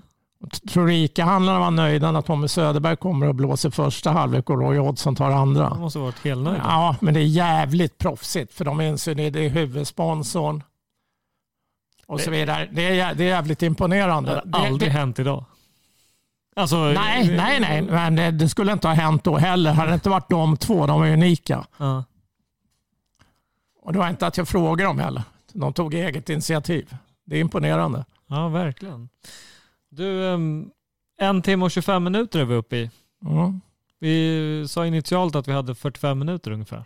Ja, men 16-15 hade jag nästa möte. Vi vann ju en timme. Så att du får välja när vi bryter. Ja, jag kan köra på. Jag kan säga en slutord då. När det gäller så här, det finns ett när man lyckas, när Djurgården har lyckats, det är när man har en ledning som har sysslat med föreningsliv och har sysslat med idrott. Idrott är speciellt. Du kan ha en ordförande näringslivet, Bo Lundqvist och så vidare. Va? Men du måste ha ledning som har sysslat med branschen. Det är jag 100 på. Om Djurgården ska lyckas så måste man utgå ifrån sin produkt. Det är fotbollen, man kan inte hålla på med annat. Det hade vi en tendens 2010. När sociala projekt blir saker och ting för sig, det är inte bra. Allt måste utgå från fotbollen. Djurgårdens sociala projekt idag är jävligt bra. Därför att vi besöker skolor, vi jobbar med fotboll. Och genom fotbollen så blir det till exempel integrationsprojekt. Genom att vi har spelare från andra länder i laget. Men man ska inte starta integrationsprojekt. Fotbollen ska syssla med fotbollen. Jag kan säga Röda Korset kan ha fotbollslag, men de ska syssla med välgörenhet. Vi ska ha fotbollslag, vi ska inte syssla med välgörenhet. Vi ska bidra med välgörenhet, integrationsarbete genom vår fotboll. Och det gäller också, fotbollsekonomi är otroligt svårt. Och där är ju Henke extremt duktig, men det är för att han har en erfarenhet från fotbollsbranschen. Delvis han förstår branschen. Därför att det är inte så lätt. Om du köper bra spelare så ska publiken öka. Eller om du inte köper spelare och spar pengar, då minskar publiken. Minskar sponsorerna och vice versa. Men du kan inte satsa för mycket om det går åt helvete. Va? Hur mycket ska man satsa i spelarinköp för att publik och sponsorer ska öka? Det är jävligt svårt. Om du bara får dålig ekonomi, då kan inte banta ur krisen bara genom att bara betala låga löner och ha billiga spelare, för då minskar publiken och minskar intäkterna där, då minskar sponsorerna och vice versa. Och den här balansen är otroligt svår. Men som sagt, de gångerna har gått bra för Djurgården, då har det varit en ledning som har en bakgrund. Jag brukar säga, i USA säger man, de har aldrig förstått Sverige, liksom ett bilföretag, då är det en vd som har sysslat med bilar. Va? Inte en vd som har sålt engångshanddukar. Va? Och det tror jag här också. Ledningen måste ha sysslat med det här. Henke och dem, jag har ju synpunkter på dem också såklart, för att jag är ju bäst, som Henke säger. Jag har ett jävla bra självförtroende. Men både Henke och Bosse har en bakgrund i fotbollen, i bredden. De förstår branschen och det måste man göra. Så man inte bara halkar ut. Det har vi gjort ett par gånger. Det är när det kommer någon PowerPoint-gubbe från Stureplan. Och det kommer alltid in folk, speciellt när det går bra. Jag brukar säga det kan man säga, i slutet på högkonjunkturer då kommer alltid varumärkesspecialisterna in. Eller hur? De är aldrig med i början och bygger upp något. De kommer ju alltid liksom på dyra konsulter och talar om hur mycket bättre det var om man hade gjort så efteråt.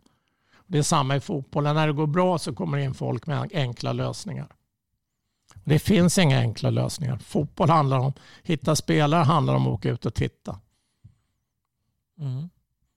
Det är bra slutord då. Ja. Och tappar inte Djurgården fokus på kärnverksamheten så kommer det gå bra. Där har vi bra folk.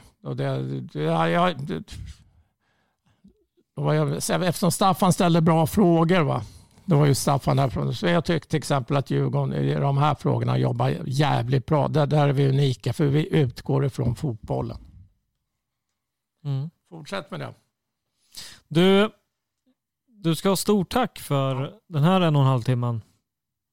Tack själv. Nu spelar vi in den osensurerade varianten som vi släpper för. Ja, det är bara att släppa. Jag var lite farlig här. Jag har jäkligt många roliga.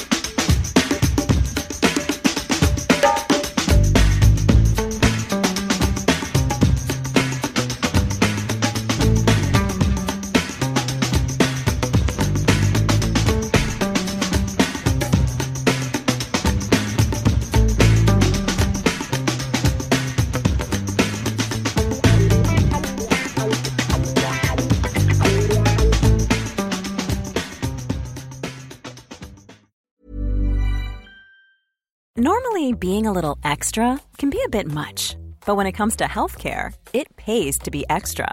And United Healthcare makes it easy with Health Protector Guard fixed indemnity insurance plans. Underwritten by Golden Rule Insurance Company, they supplement your primary plan, helping you manage out-of-pocket costs without the usual requirements and restrictions like deductibles and enrollment periods. So when it comes to covering your medical bills, you can feel good about being a little extra. Visit UH1.com to find the Health Protector Guard plan for you. Hi, I'm Daniel, founder of Pretty Litter. Did you know cats tend to hide symptoms of sickness and pain? I learned this the hard way after losing my cat, Gingy. So I created Pretty Litter, a health monitoring litter that helps detect early signs of illness by changing colors, saving you money and potentially your cat's life. Pretty Litter is veterinarian developed, and it's the easiest way to keep tabs on your fur baby's health right at home. Go to prettylitter.com and use code ACAST for 20% off your first order and a free cat toy. Terms and conditions apply. See site for details. Planning for your next trip? Elevate your travel style with Quince. Quince has all the jet-setting essentials you'll want for your next getaway, like European linen, premium luggage options, buttery soft Italian leather bags, and so much more. And is all priced at 50 to 80% less than similar brands. Plus, Quince only works with factories that use safe and ethical manufacturing practices. Pack your bags with high-quality essentials you'll be wearing for vacations to come with Quince. Go to quince.com/pack for free shipping and 365-day returns.